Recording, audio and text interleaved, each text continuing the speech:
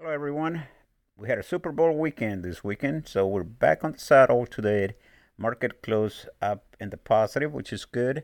We are looking at a new entry point maybe for LYFT, LYFT, and we will see what happens tomorrow, as well as BLNK. We've been talking about that one to see what opportunities, entry points. Once again, it is at it closed at 10:02 today, I believe.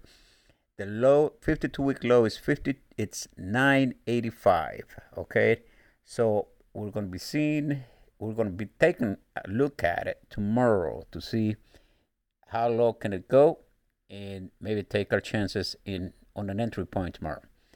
It would be good to have it under 1010. Nine under 10 would be even better.